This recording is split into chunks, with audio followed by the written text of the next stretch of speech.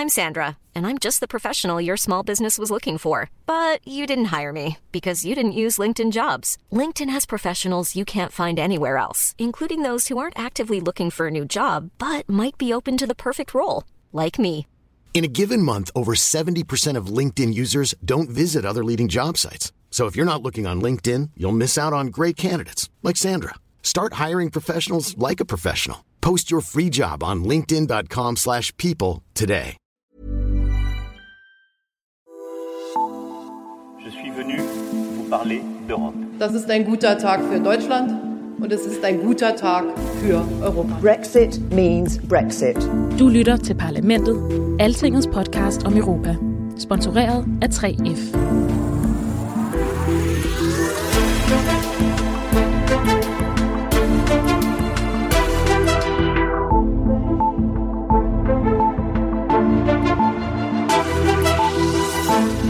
Prime Minister Mette Frederiksen will share her message with us on video now.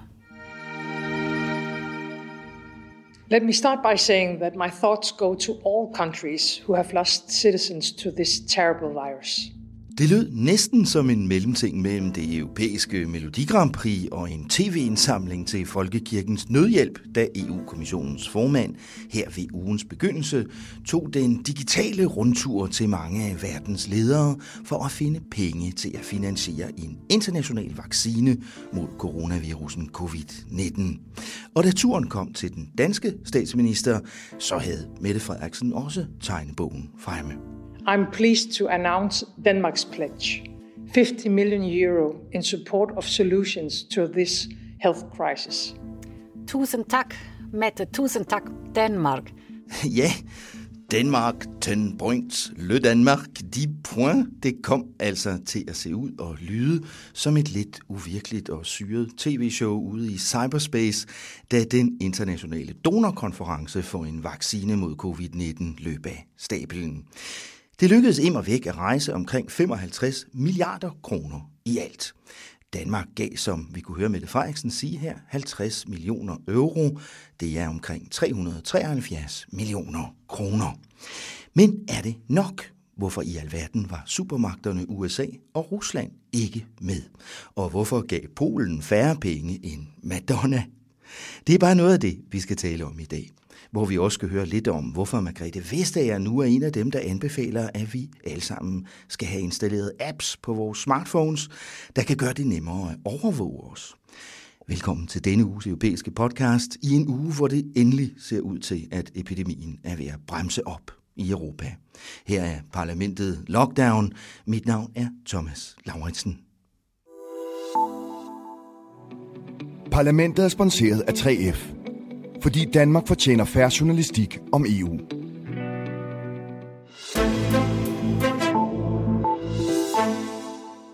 Og velkommen til dig, Rikke Albrechtsen, Altingets EU-redaktør. Tak. Som sædvanligt i disse coronatider, hvor alle de rigtige radiostudier nu har været lukket i et par måneder, ja, så sidder vi her i en kælder under Rikkes hus et sted i Bruxelles. Et Bruxelles, der sådan lige så stille er ved at vågne op, Rikke, eller hvad synes du? Altså, jeg har jo nærmest ikke været ude i det. Du kommer ikke ud. Nej, men på papiret så ja, de begynder at slække på nogle ting. Altså, allerede fra på søndag, så får vi jo lov til at invitere 4 mennesker hjem. Og det er fordi, det er mors dag, og det er jo en super vigtig ting her i Belgien. Det ved jeg, fordi at jeg har fået utrolig mange flotte ting hjem fra min søns første vuggestue og nu skole med sådan, jeg elsker dig, mor. Og det går det meget op i landet, det er rigtigt. Præcis. Ja. Så de her, det bliver sådan noget med, at hver familie så må se 4 andre mennesker. Og det er måske nemt nok for dem, der er rigtig belgier at prioritere det, fordi at, okay, de har måske noget familie, som de gerne vil se, hvor det giver lidt sig selv, ikke? Men for os udlændinge, altså, så bliver det sådan lidt penibelt, synes jeg. Vi skal til at sådan rangordne vores venner og se, hvem er det egentlig, at vi skal vælge at mødes med, ikke? Så det synes jeg er sådan lidt mærkeligt. Det er et socialt eksperiment. Ja. Og vi er jo sådan langsomt gået ind i den her gradvise åbning af det belgiske samfund, som vi talte om i sidste uge også, hvor man kan komme ud og padle i kajak og andre gode ting. Og nu er det faktisk, jeg har også lyst til at sige noget positivt. Vi har talt så meget om de her ret skræmmende belgiske smittetal og dødstal. De er stadigvæk meget høje sammenlignet med Danmark, men de falder stødt nu. Altså, vi kiggede lige på tallene her, inden vi gik i studiet, Rikke. Hvad var det? Under 100 dødsfald siden i går, eller sådan noget. Ja, og 600 nogen smittet. Det lyder jo ikke så lavt, når man sammenligner med Danmark, kan jeg godt høre. Men det er meget bedre end de der flere hundrede døde om dagen, som vi jo har haft i lang tid. Det er sådan cirka en tredjedel af, hvad vi så for bare et par uger siden. Ikke? Så det går den rigtige vej. Og det ser det faktisk ud til, at det gør de fleste steder i Europa nu. Der er nu en tendens sådan på tværs af kontinentet til, at antallet af indlæggelser og antallet af dødsfald går nedad. Rimelig stødt. Det sagde direktøren for EU's agentur for sygdomskontrol. Hun hedder Andrea Ammon. Det sagde hun, da hun i den her uge talte til Europaparlamentets udvalg for miljø og sundhed. As of Saturday, it appears that the initial wave of transmission has passed its peak, with a decline in most of the EU-EA countries. Ja, det var som sagt Andrea Ammon, direktør for det, der formelt hedder det Europæiske Center for Forebyggelse af og Kontrol med Sygdomme, ECDC. Det ligger i Stockholm, og det indsamler data om smitsomme sygdomme fra alle de europæiske lande. Jeg beklager, at lyden ikke er helt optimal her. Det er altså lidt af en udfordring, når jeg sådan går på strandhugst i optagelserne fra EU's videomøder i den her tid. Kvaliteten er temmelig svingende. Men jeg synes, det var vigtigt at høre budskabet fra Dr. Ammon her. Så snart hun havde givet den gode nyhed, så advarede EU's direktør for sygdomskontrol dog med det samme om, at vi ikke må hvile på laurbærrene. Der skal stadigvæk mange foranstaltninger til i lang tid, sagde hun. So people's expectations about the pandemic situation and duration, the effect it will continue to have on their lives for the foreseeable future needs to be managed. This is not going to end anytime soon, and people need to prepare mentally for it. Hvorfor kommer Dr. Ammon med den her advarsel, Rikke? Det er vel nok for at sørge for, at vi alle sammen går ind i lidt mental forberedelse, fordi tingene ikke bliver som før. Det bliver jo ikke bare en oplukning, hvor vi genoptager det liv, som vi slap for et par måneder siden. Og det skal vi ligesom tage ind i forhold til hele den måde, vi kommer til at opføre os på. Altså her i Belgien er det sådan noget med, også at netop vi skal vende os til at gå med masker, selvfølgelig det der med at forsamle sig rigtig mange mennesker osv. Og så også i forhold til, jamen, den forestående sommerferie bliver nok formodentlig ikke, som vi plejer at se den i forhold til rejseaktiviteter. Og der er jo også, det ser vi jo også i forhold til den diskussion, der er i Danmark lige nu, hvor Mette Frederiksen, mens vi sidder og optager, jo har forhandlinger om en oplukningsplan for Danmark, og hvor de jo blandt andet har annonceret fra regeringens side, at det bliver uden at tale om grænser. Ikke? Altså de der ting, de er stadigvæk på hold.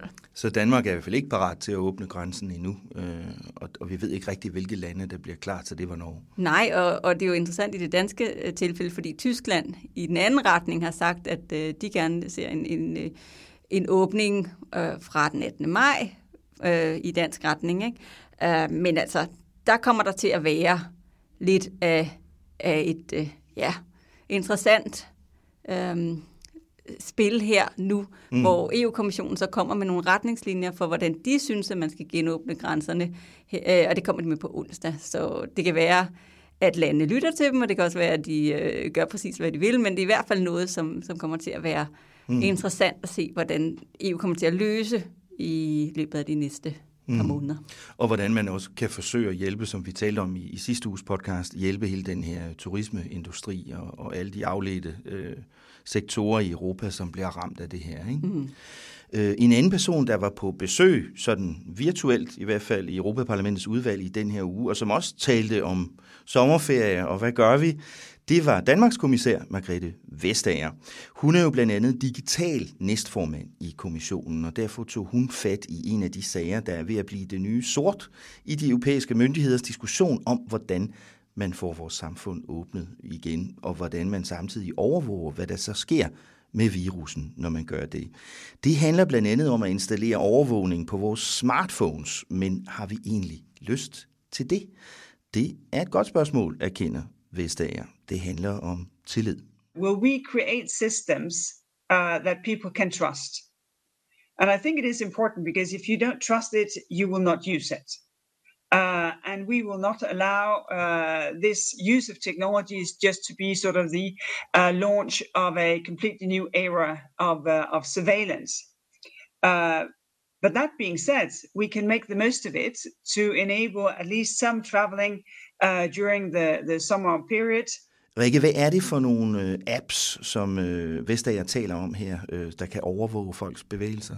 Det er jo nogle sporings-apps, som skal forsøge at skabe noget overblik over flere ting. Altså blandt andet at få styr på, jamen, hvor mange mennesker mødes egentlig. Hvor er der steder, hvor det ser ud til, at der er lidt for meget trafik, hvor man skal sørge for at få folk til at holde noget mere afstand.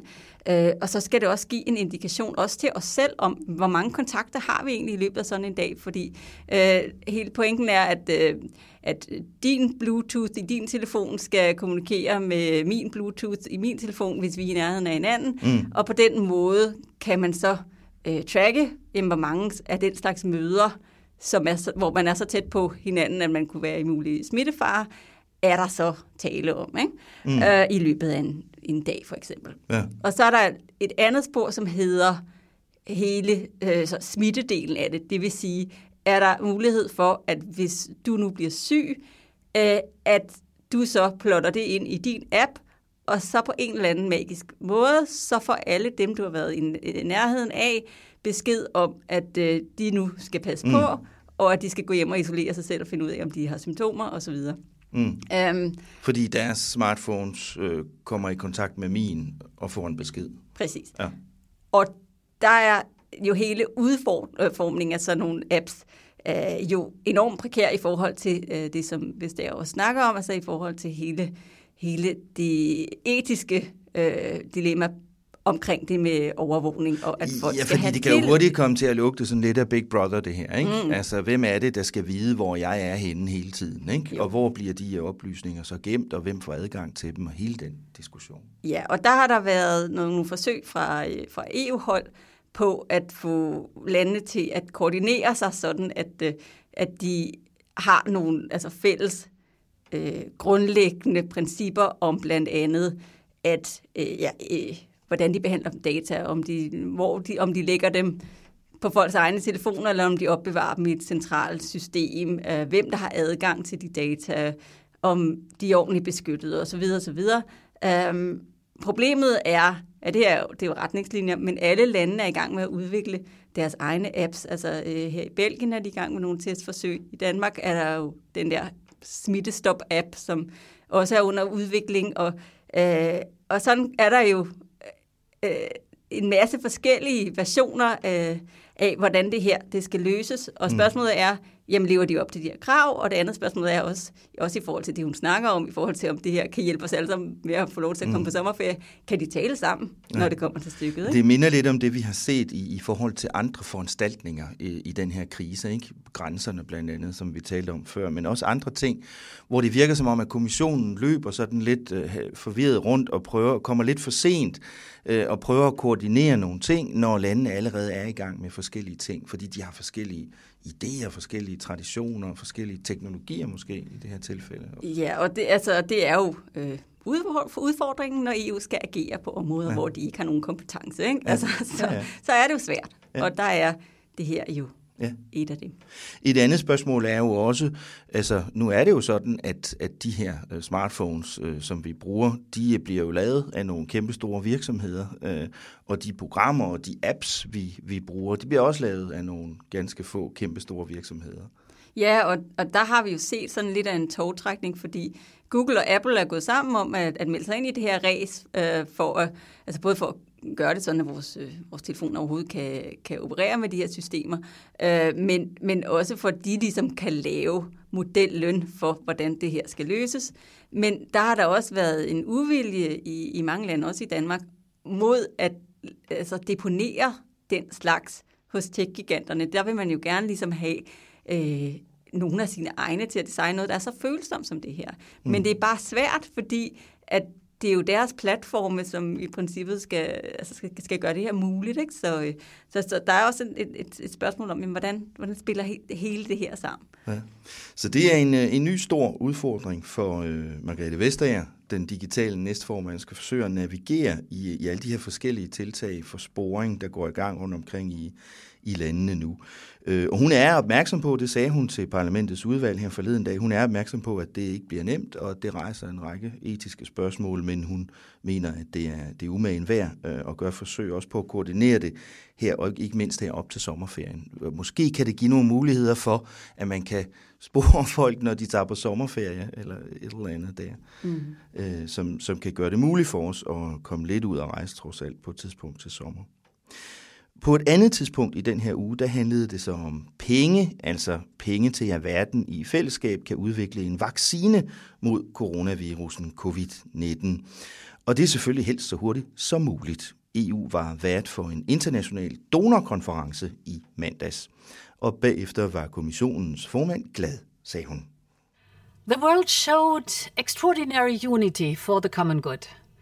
And Europe has made a significant contribution. We got 7.4 billion euros today, and the exchange rate is friendly to us. It is more than $8 billion. Rikke, det blev til omkring, hvad der svarer til 55 milliarder kroner, der blev indsamlet. Ja, og Danmark pungede op med 373 millioner kroner af dem. Det er jo også en slags penge. Det er det helt sikkert. Og hele pointen med det her show, det var at pulje globale ressourcer i jagten på noget behandling og vaccine for covid-19, ikke? Og som kan blive tilgængelig for alle globalt set, og som på en eller anden måde får verdenssamfundet til at løfte i flok. Ikke? Men det var også en lidt mærkelig forestilling, fordi de havde givet lov, altså det var EU-kommissionen, der arrangerede det her, men de havde givet landene lov til at tælle alle de penge, som de allerede har lagt til side til coronaforskning og så videre, siden krisens udbrud, hvilket vil sige, at det gav sådan en lidt mærkelig situation, hvor du ligesom har det er ikke nye penge, der kommer Nej, på. Du har sådan en diskussion om, hvad er det her for nogle midler, og altså, hvor mange gange er det egentlig tilladt at ryste det samme pengetræ, og så tælle de frugter, der ligesom kommer ned. Ikke? Af de her 55 milliarder cirka, der var omkring 10 milliarder fra EU-kommissionen selv, ikke? Og det var jo sådan set heller ikke nye penge, der kom på bordet den dag. Nej, det var meget med, at de lige var inde og tælle alle de penge, som de allerede har doneret, ikke? Til forskning og så videre. Plus, at de så også havde en anden sådan lidt finurlig ting, og det var, at det var ikke bare milde gaver, som man valgte at tælle. Det var også lånegarantier, altså 400 millioner euro af de her penge. Det var altså garantier fra EU's side. Og det er sådan det kunne man ikke rigtig forestille sig i et almindeligt sådan indsamlingsshow, at altså til Red Barnet, at her fattige børn, vi vil gerne love, at vi vil garantere for, at I selv kan gå ud og låne nogle penge. Altså det er jo ikke sådan normalt, at det virker, ikke? Men på den anden side, så synes jeg, at det var ret flot, at det var lykkedes kommissionen at stable det her på benene, fordi det var trods alt en forsamling af næsten alle altså verdens nationer, som gik sammen og ligesom viste, at okay, vi vil gerne vise en eller anden form for samfundssind og bekæmpe den her virus. Kina var også med og så videre, ikke? Men der var så bare det hår i suppen, at hverken Rusland eller USA meldte sig på banen. Og det er jo ret vigtigt, må man sige. Det kan man sige, og altså USA, det skyldes jo i høj grad den infight, som præsident Trump er i med WHO, som var partner i hele det her show, og også kommer til at spille en stor rolle i, hvordan de her penge de skal udmøntes. Han har jo stoppet de amerikanske bidrag til WHO. Men det rejser jo endnu en gang spørgsmålet om, altså er USA har slet ikke mere? Altså, det er det ikke. Er de ikke en del af verdenssamfundet mere? Ja, præcis. Og det samme med russerne. Og i forbindelse med det her arbejde på en vaccine, så kan man jo altså blive lidt bekymret for, at det betyder, at skulle der nu være nogle dygtige forskere i USA eller Rusland, der finder en vaccine først, så deler de den bare ikke nødvendigvis med os andre. Og det var det, der var hele pointen i det her show. Det var, at det her skulle være noget, der kom hele verden til gode, ikke? Altså at man globalt puljer kræfterne og også deler frugterne af dem. Ja. Der var også sådan internt i Europa, selvom at Ursula von der Leyen forsøgte at male det lidt over med alle sine positive ord, så var der jo altså også mellem EU-landene nogle konflikter og spor, ikke? Altså for eksempel østlandene i EU, de giver nærmest ikke en øre til det her. Det er i hvert fald ikke så imponerende. Altså tilsammen så kunne de 4 Visegrad-lande, altså Ungarn, Polen, Slovakiet og Tjekkiet, de kunne finde 3 millioner euro. Og det er nok ikke så vildt imponerende, når man ser på, at Danmark for eksempel lagde 50, bare som enkelt land, ikke? Polen, som jo er et rimelig stort land, gav kun 750.000 euro, hvilket er i omegnen af 5 millioner danske kroner. Og det er jo altså ikke så mange penge, når man sammenligner med, at Danmark, der for eksempel lagde 373 millioner. Ja, det er virkelig peanuts, og så er det altså, jeg synes, jeg bliver nødt til at sige, at Madonna, hun helt alene forærede 1 million euro til den her vaccineindsamling. Madonna, befolkning, 1 person. Polen, befolkning, hvad er det? 40 millioner eller sådan noget i den stil. 750.000 euro. Det er lidt skuffende, må man sige. Uanset hvordan man vender og drejer det, så er det ikke et kæmpestort beløb fra så stort et EU-land som Polen. Og det er jo nok et tegn på, at den polske regering ikke mener, at det er noget, der sælger politiske billetter derhjemme i Polen, og sådan at give penge til EU. Ja, og det er jo problematisk også, fordi du har en situation, hvor de her lande, de på en eller anden måde tegner sig selv som nogen, der primært bare skal modtage penge fra unionen, og så ikke rigtig skal bidrage med noget den anden vej, ikke? Ja, og Polen er jo et land, der har været i rivende fremgang økonomisk, lige siden de kom ind i EU. Ikke et af verdens rigeste lande selvfølgelig endnu, men et land, hvor det virkelig går fremad med økonomien. Polen klarede sig relativt godt igennem finanskrisen for omkring 10 år siden. Og Polen er jo også et af de lande, der vil klare sig bedst ud af den her coronakrise, ser det ud til. For det ved vi jo, Rikke, fordi der kommer også nu en ny økonomisk prognose i den her uge. Ja, EU-kommissionen kom ligesom med det første overslag over, hvad kommer det her til at koste os, det her corona-show, ikke? Og der ser det ud til, at vi kommer til at se en nedgang i BNP på omkring 7,5%.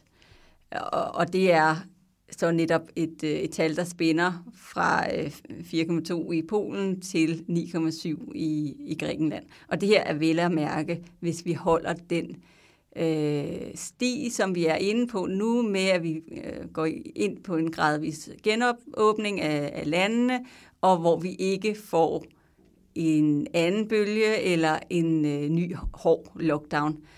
Fordi så kan det gå meget, meget værre. Og det er jo helt enorme tal, det her. Altså, det kan være sådan lidt svært at forholde sig til sådan en procentsats, men det er altså, hvis det holder stik, det her, en historisk nedtur for europæisk økonomi. Også meget værre end finanskrisen. Under finanskrisen, der havde vi ligesom det værste år, en nedgang på 4,5%. Så ja, det her, det er et historisk stort chok. Og ovenikøbet, jeg havde nær sagt som sædvanligt, værst i Sydeuropa. Ja, præcis. Og det til forskel fra finanskrisen, så er det så noget, som EU-kommissionen så forudsiger, bliver lidt af en engangsforeteelse på den måde, at det meget retter sig op næste år, hvis vi vel at mærke kommer på den anden side af det her og får kontrol med epidemien. Men det er bare ikke alle lande, som bliver ramt lige hårdt. Som nævnt, så er Grækenland det land, der kommer til at tage det største chok i år. Men så er der lande som Italien og Spanien, som så ikke hvor økonomien ikke ser ud til at rette sig helt op næste år, ikke? Altså, det giver jo et frygteligt efterslæb for nogle lande, som allerede er hårdt ramt. Og deres gæld vokser igen, ikke? Det er jo specielt det man er meget bekymret for i øjeblikket, den italienske gæld. Ja. Som i forvejen var virkelig stor, og nu risikerer den at blive så stor, så det bliver helt uhåndterligt næsten. Så der kan blive god brug for, at den europæiske centralbank, ECB, opkøber endnu mere italiensk gæld. Det har de jo gået og gjort igen her på det seneste. Men må de egentlig det? Det er jo også et spørgsmål, der blev stillet i den her uge. Ja, altså det bedre spørgsmål er, må tyskerne? Fordi der er jo faldet en kontroversiel dom fra den tyske forfatningsdomstol i Karlsruhe. Og den forfatningsdomstol har længe været sådan lidt uhyret i åbenbaringen i EU-historien, fordi de tit har været inde og lige trykteste nogle af de beslutninger, som EU-systemet har truffet, men har dog aldrig indtil videre nået til et punkt, hvor de ligesom har faret noget af bordet. Og det åbner jo bare en enorm følsom diskussion, fordi det, de gør, det er, at de er gået i rette med både den europæiske centralbank og med EU-domstolen, fordi de mener, at domstolen er gået uden for sine beføjelser, da den godkendte det her opkøbsprogram af statsobligationer og virksomhedsobligationer, som den europæiske centralbank har haft kørende siden 2015 og har brugt flere tusind milliarder. Det er sådan meget forsimplet sagt, går centralbanken ud og opkøber statsobligationer, opkøber gæld i virkeligheden fra for eksempel Italien, for at holde renten nede, ikke? Så det ikke bliver for dyrt for nogle af de svageste økonomier i Europa at have den her gæld. Ja, og det de så gør fra Karlsruhe, det er, at de pålægger ECB at lave en konsekvensanalyse af det her opkøbsprogram, og ligesom forklare, jamen, hvad er de politiske konsekvenser af det. Og der er det, at ECB fra starten har sagt, det kommer ikke til at ske. Fordi det der ligesom har været diskussionen her principielt, det er det egentlig den europæiske centralbanks opgave at gå ud og hjælpe Italien, eller fører den så politik lige pludselig, den her centralbank? Må den det, eller må den ikke? Ja, det må den godt. Det må godt gøre sådan, sagde EU-domstolen så i 2018, men nu er det så, at den tyske forfatningsdomstol siger, at det er den ikke så sikker på, ikke? Ja, så den vil have en forklaring fra Frankfurt, fra ECB, og det har de sådan set ikke tænkt sig at rette ind efter, fordi de mener ikke, at en national domstol på den måde skal komme og se dem efter i kortene. Det sætter både en farlig præcedens, fordi hvis du så kan få alle landes nationale domstol til at komme og blande sig i den monetære politik, som de fører i ECB, jamen, hvad bliver det næste så? Og så også fordi, at det kommer jo ind i hele spørgsmålet om EU-rettens forrang. Fordi det er jo ligesom det hellige princip, som hele EU-lovgivningen hviler på, det er, at EU-lov står over national lov, fordi ellers så kan sådan et forpligtende retligt samarbejde jo ikke fungere.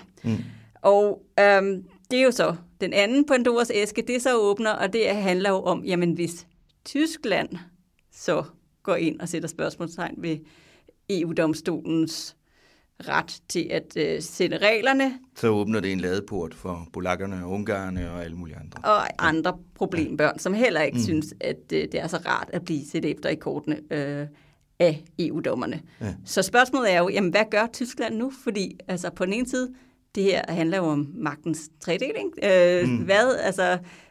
Hvordan kan de som politikere gå i rette med deres forfatningsdomstol? Og på den anden side, så skal de jo også leve op til de EU-traktater, som de selv har underskrevet, hvor det princip er fuldstændig helligt, ikke? Så det er lidt af en hovedpine. Så det er principielt farligt for ECB, centralbanken, principielt farligt for EU-domstolen, og økonomisk også meget bekymrende, eller hvad skal man sige, forvirrende lige nu, fordi hvis det her lidt ældre opkøbsprogram ikke længere betragtes som lovligt, af den tyske forfatningsdomstol. Hvad så med det nye opkøbsprogram? For de er jo lige gået i gang med et nyt. Ja, det såkaldte PEP, som er den nye centralbankdirektør, Christine Lagardes minimum 750 milliarder euro store bazooka, der skal bruges til at opkøbe gæld under coronakrisen. Ikke? Ja. Og det er jo bygget på samme grundlag, eller mangel på grundlag, som det oprindelige program. Så der bliver lige pludselig sået tvivl, i hvert fald principielt allerede nu, om det program også. Ikke? Og man kunne simpelthen se, lige så snart den her afgørelse fra Karlsruhe, forfatningsdomstolen, kom forleden dag, så steg renterne på italiensk gæld igen. Ikke? Så det er det, der gør den her situation meget, meget følsom og meget interessant i de kommende måneder. Lige en anden sag også her til slut, hen mod slutningen af podcasten, Rikke, det er, der er jo også nogle lande uden for EU, der får forskellige former for coronastøtte fra EU netop nu. Og det er ikke mindst Balkanlandene. Dem var der topmøde med i den her uge. Being a country that understands very much what our first neighbors, countries of Western Balkans, countries of Southeast Europe, are seeking for, we wanted to organize this summit in order to send them a strong signal that the European Union is here standing by them and is willing to help them on their way to the European Union. Ja, her hørte vi Andrej Plenković, som er regeringsleder i Kroatien. Kroatien, der jo har det roterende EU-formandskab i øjeblikket, og derfor også var vært for det her EU-Balkan-topmøde. Men det blev ikke helt sådan, som kroaterne havde drømt om, Rikke, det topmøde. Nej, de havde virkelig store forhåbninger til, at det skulle være jo det helt store show, og de skulle have alle lederne til Zagreb, og det skulle være så flot og fint, og det skulle være den her store udstrakte hånd til Balkanområdet, og det blev det bestemt ikke. Altså det han siger jo, at det her, om det skulle være et stærkt signal om den plads, de har i blandt resten af de europæiske lande, det var sådan set ikke så stærkt igen, i hvert fald ikke, når man taler om hele aspektet, der handler om udvidelse og det perspektiv, der ligesom er for... For der endte med slet ikke at stå noget om udvidelse. Nej, man undgik fuldstændig at bruge det ord, på trods af, at EU-lederne jo lige har sagt god for, at man kan starte optagelsesforhandlinger med Makedonien og Albanien, bare så sent som... Nordmakedonien. Undskyld, jeg glemmer det. Pas nu på. Jeg ved det godt. Det er det, de hedder. Det er det, de her... Altså, det er gået igennem så mange skamysler for at skifte navn, så må vi jo hellere respektere det. Men der var noget skuffelse og spore blandt de forskellige Balkanlande efter det her videotopmøde, som det jo så endte at blive. De fik ikke så klare løfter. Nej, det gjorde de bestemt ikke. Altså, og det er jo også fordi, at det her er problematisk for EU. Altså, det var meget interessant egentlig, jeg så, at EU-mediet Euractiv havde en beskrivelse af, at EU siden havde bedt alle deltagere om at lade være med at have alt muligt sådan flaghejs i baggrunden. De skulle gerne være en neutral baggrund, fordi der skulle ikke ligesom pusses til nogen følsomheder der, fordi blandt andet sådan noget som, at Kosovo, som jo er et af de 6 lande, de er jo ikke anerkendt af 5 af EU-landene. Så bare det, at den spanske premierminister, han deltog i det der møde, det var faktisk store sager, fordi normalt så prøver spanierne altid, på grund af deres regionale konflikter med blandt andre Katalonien, at undgå at interagere med udbryderregioner nogle steder. Og sådan. Altså, så der er stadigvæk en hel masse, der skal ryddes op i den der baggård, for at man kan begynde at snakke om europæiske perspektiver ordentligt. Ikke? Altså hvis bare et lands flag er for provokerende at se på, så er der nok rimelig lang vej til EU-medlemskab stadigvæk. Det er det ikke, og de er jo så også nogle af dem, der slet ikke har sådan et reelt perspektiv endnu. Men selv Nordmakedonien, som man jo lige har sagt god for, de har også lige støttet ind i en ny hurdle, fordi de har nu en sådan historieskrivningskonflikt kørende med Bulgarien, som truer med at blokere de egentlige sådan praktiske optagelsesforhandlingsstart her, som efter planen måske godt kunne komme til at starte om et par måneder eller noget, fordi at de er uenige om, hvordan detaljerne ligesom skal tolkes i deres fælles forhistorie, fordi at Nordmakedonien er jo sådan lidt placeret i et historisk vejkryds, hvor de har været bulgarske, de har været serbiske, de har været lidt af hvert. Så der er de bare ikke helt enige om, hvordan man skal udlægge den tekst, og det gør simpelthen, at det nu er blokeret. Ikke? Så der er en hel masse rod i forhold til... Der er en masse frustrationer, også i de lande, der stadigvæk sidder i et venteværelse, som de ikke rigtig ved, hvornår de kommer ud af, om nogensinde. Land som Bosnien eller land som Kosovo, som du nævnte, og andre. Spørgsmålet er, hvor længe de ligesom bliver ved med at tro på, at de har en chance i EU, og at de stadigvæk gerne vil det også. Det blev Andrej Plenković, den kroatiske regeringsleder, også spurgt om efter videotopmødet i aftes. Prøv at høre, hvad han svarede. I think there is a lot of appreciation in all the capitals in the region for what the European Union is doing. These countries are in a way surrounded by the European Union. If we look at geography, there is nowhere else they can go.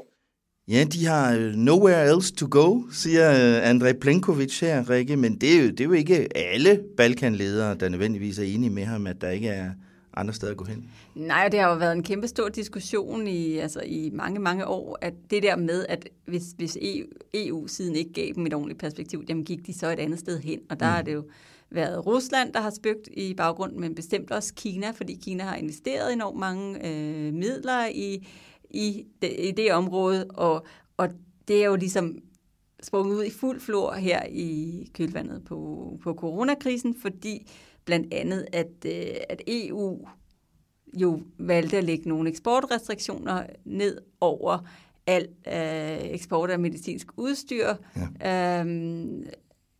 som Balkanlandene tog enormt ilde op. Fordi det er jo ligesom blokeret for sundhedsudstyr, som de skulle bruge. Og der var det jo netop, at den serbiske præsident var ude at sige, at Kina var deres eneste venner, ikke? Og at det her ideen om EU-solidaritet bare var et eventyr og så videre. Ikke? Så der er noget, der skal glædes ud. Ja, det er helt tydeligt, at både Kina og Rusland forsøger, og har forsøgt det længe nu, at udøve stor indflydelse i specielt Serbien. Og det er en bekymring, kan man sige, for nogen, at de her signaler, der kommer fra EU i øjeblikket, måske ikke er helt stærke nok. Men det var i hvert fald interessant at se det møde. Jeg er sikker på, at kroaterne var meget, meget kede af, at de ikke fik inviteret alle mennesker ned og se deres dejlige land, men at det hele måtte foregå via video. Som så meget andet. Tak, Rikke. Lad os lige tale kort om næste uge også. Rikke, kan du fortælle mig noget om, hvad der sker i næste uge? Måske kan jeg starte med at fortælle noget om, hvad der ikke sker i næste uge. Ja, lad os tage, hvad der ikke sker først, fordi der er rimelig meget forvirring omkring de forskellige dagsordner i de her dage. Ja, der er for eksempel ikke noget polsk præsidentvalg på søndag. Det har der jo ellers været, det har været planlagt. Der har så også været rigtig meget diskussion om, hvordan det skulle holdes, fordi at Polen, ligesom så mange andre steder i Europa, jo også har social afstandstagen blandt deres befolkning. Men der har regeringen egentlig ønsket sig, at det godt kunne blive gennemført, og man har snakket om brevafstemninger og alle mulige forskellige løsninger. Men så i sidste øjeblik på falderebet onsdag, der må de så trække i nødbremsen og sige, okay, det går simpelthen ikke. Og det er godt for oppositionen, fordi at man har haft ingen mulighed overhovedet for rigtig at føre en valgkamp, og det kan man også se i de tal, der er på, på de målinger, der er, fordi at den siddende præsident sidder til et vældig stort flertal, blandt andet fordi der ikke er har været nogen som helst platform for modstanderne til at stille op. Ikke? Så der var en bekymring for, at den polske regering bare ville tromle det her valg igennem, fordi de kunne se, at de så ville vinde det rimelig nemt. Ikke? Jo. Men det har de altså ikke gjort. Har de sat en ny dato på? Nej, det har de ikke. Det kommer til at blive dikteret lidt af omstændighederne, så det venter vi så spændt på. Hvad er der ellers aflyst i næste uge? Jamen, altså, der kommer i hvert fald ikke, så vidt jeg ved, noget stort nyt forslag om det næste EU-langtidsbudget. Det skubber de sådan en uge for uge foran sig. Ja, og lige nu er et godt bud den 20. maj, men det er stadigvæk overhovedet ikke sikkert, fordi en af de ting, som er enormt vigtigt for kommissionsformand Ursula von der Leyen, det er, at hun ikke simpelthen lægger noget på bordet, som er helt skævt i forhold til, hvad EU-landene de kan acceptere. Så derfor så prøver hun alt, hvad hun kan på at finde ud af, hvordan hun kan skære det her til, sådan at det ikke bare bliver fejet af bordet ved første lejlighed. Ikke? Så det kan godt være, at det tager lidt tid, men altså, det er jo tid, vi ikke har, fordi det her det er jo altså et 7-årigt budget, der skal i princippet starte med at øse penge ud fra 1. januar næste år, og det bliver jo svært at udmønte alle de følgeprogrammer, der kommer til at være i det, hvis man ikke har noget tid. Så. Hvad med deres nye arbejdsprogram for kommissionen? Det har de jo også gået og annonceret i et stykke tid. Ja, men det kommer til at følge budgetforslaget, så de to ting kommer til at blive præsenteret samtidig. Men det er jo ikke sådan, at der slet ikke kommer nogen forslag i næste uge. Nej, der kommer jo de her retningslinjer, som vi talte om tidligere for grænseåbningerne, som EU-kommissionen håber, at landene så kommer til at lytte til. Og så kommer de også med et udspil om turisme, for at se, om man kan på en eller anden måde stille nogle rammer op omkring, hvad man kan gøre her til sommer. Ikke? Mm-hmm. Og så er der også en hel stribe ministerrådsmøder per videolink i næste uge også. Der er sundhedsministre og forsvarsministre og landbrugsministre og industri- og indre markedsministre, som alle sammen skal mødes og snakke på skærmen. Så der er noget at sigte. Så det er ikke fordi, at man stadigvæk ikke rigtig kan mødes fysisk i EU-institutionerne. Det er ikke nogen grund til, at der ikke sker noget. Nej. Faktisk er der rimelig hektisk aktivitet i øjeblikket. Tak skal du have, Rikke. Vi ses i næste uge. Det håber jeg da. Det håber jeg da også. Tak fordi du lyttede med på Altingets Europa-podcast i nok en meget speciel uge. Så vidt muligt vil vi fortsætte med at køre særudsendelser om coronavirus i Europa. Vi høres ved i næste uge, hvor der sikkert er sket endnu mere, som vi slet ikke kan forestille os lige nu. Men du kan følge med i meget af det på altinget.dk. Mine kolleger i København og Stockholm arbejder hårdt på at kunne informere dig løbende om coronavirusens politiske og økonomiske konsekvenser for samfundet. Pas godt på jer selv alle sammen. Vores podcast er sponsoreret af Fagligt Fællesforbund 3F, men Altinget har det fulde ansvar for programmets indhold. Ansvarshavende redaktør er Jakob Nielsen, producer er Henrik Axel Bugter, mit navn er Thomas Lauritsen, og jeg havde EU-redaktør Rikke Albrechtsen med her i hendes hjemmestudie i Bruxelles.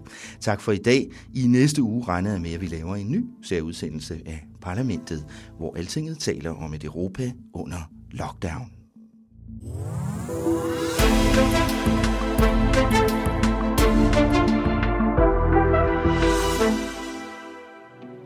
Parlamentet er sponsoreret af 3F, fordi Danmark fortjener fair journalistik om EU.